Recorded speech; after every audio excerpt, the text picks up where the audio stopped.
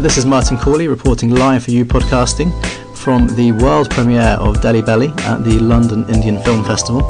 Ahead of the screening, I had the chance to catch up with Cary Rajinder Sawhney, who's the organiser, and he was good enough to give me his thoughts on the film festival itself and on Indian films.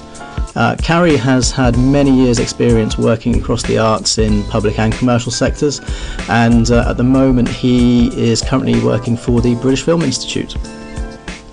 So, Cary, thank you for your time and agreeing to answer a few questions for You Podcast and its listeners. What was the inspiration for an Indian film festival that isn't really about classic Bollywood films? I think we wanted to look at the new films that are coming out of India now, the kind of new multiplex generation films that aren't really being shown here in the UK before, and they've been shown at London Film Festival, for example, where I've seen these films coming up over many years, but this is the time where this kind of film's now breaking into the mainstream in India. They're kind of creating young audiences who are really exciting. They're making more money than Bollywood films quite often, so the old traditional type of films. So people want to see this new kind of hybridized cinema in some ways, but also films with great stories, unknown actors, much more edgy, lots of sex, lots of violence, and lots of comedy as well. It's a mixture of stuff. Quite a new type of cinema happening all over India. Really, it's happening in Bengal, it's happening in Bombay, Mumbai, it's happening in Kerala and other places. So we want to reflect that new movement in our festival and focus down on this kind of area, and also promote it to the mainstream. It's not just Indian films for Indian people. It's about the whole. It's everybody can share on this new cinema, because these films aren't getting talked about like Iranian cinema or Argentinian cinema, for example, which are lauded by the critics here. So let's get the critics talking about these films. So sometimes they might love them, they might hate them, but at least they're talking about them. And that way, the distribution will feel brave enough to distribute some of them to audiences around the UK, and then more people can see them. I mean, as someone who is, I guess, a traditional Western sort of moviegoer, albeit with indie films and non-mainstream films, one thing that I like actually when I looked at the lineup for the festival was, the move away from those traditional films. And I have to say myself, I'm sure that the festival will be an eye-opener for somebody like me, and actually probably a gateway into more Indian cinema. So, knowing that you've kind of got this going on in London, which is obviously a fantastic location given the Indian population, what for you will constitute a successful festival?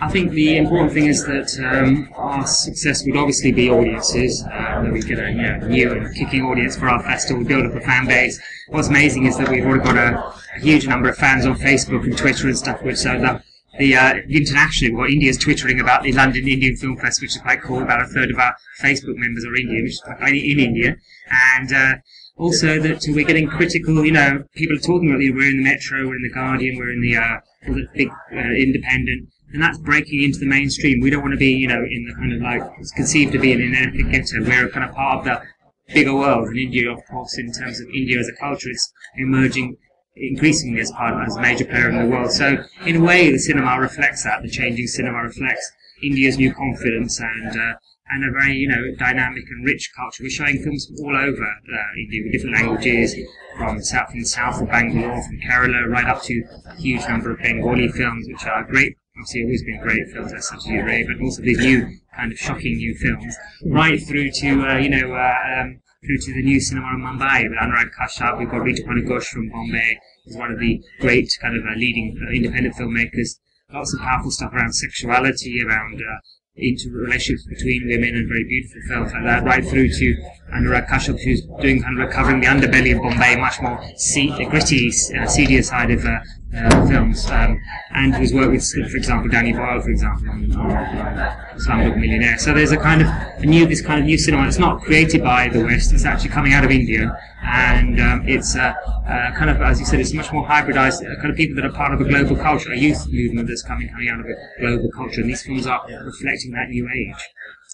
Thank you very much. I would just want to add one thing. I think what I would take from that is, I think a successful film festival for you would therefore be bums on seats, general buzz, and then maybe in the sort of medium long term, actually just more films actually. Yeah, we were looking to next year, hopefully tour the festival around UK.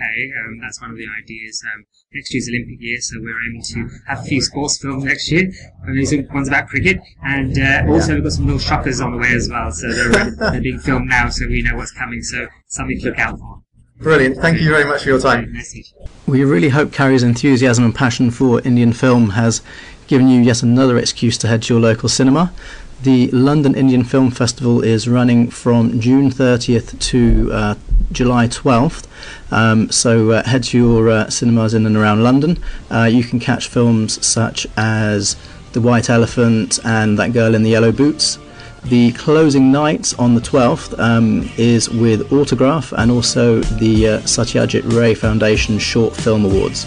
For more information you can go to the website, which is londonindianfilmfestival.co.uk. For more information on YouPodcasting, you can find us on Twitter at YouPodcasting, and you can also get us on Facebook. We have a fan page, and we're also www.youpodcasting.com.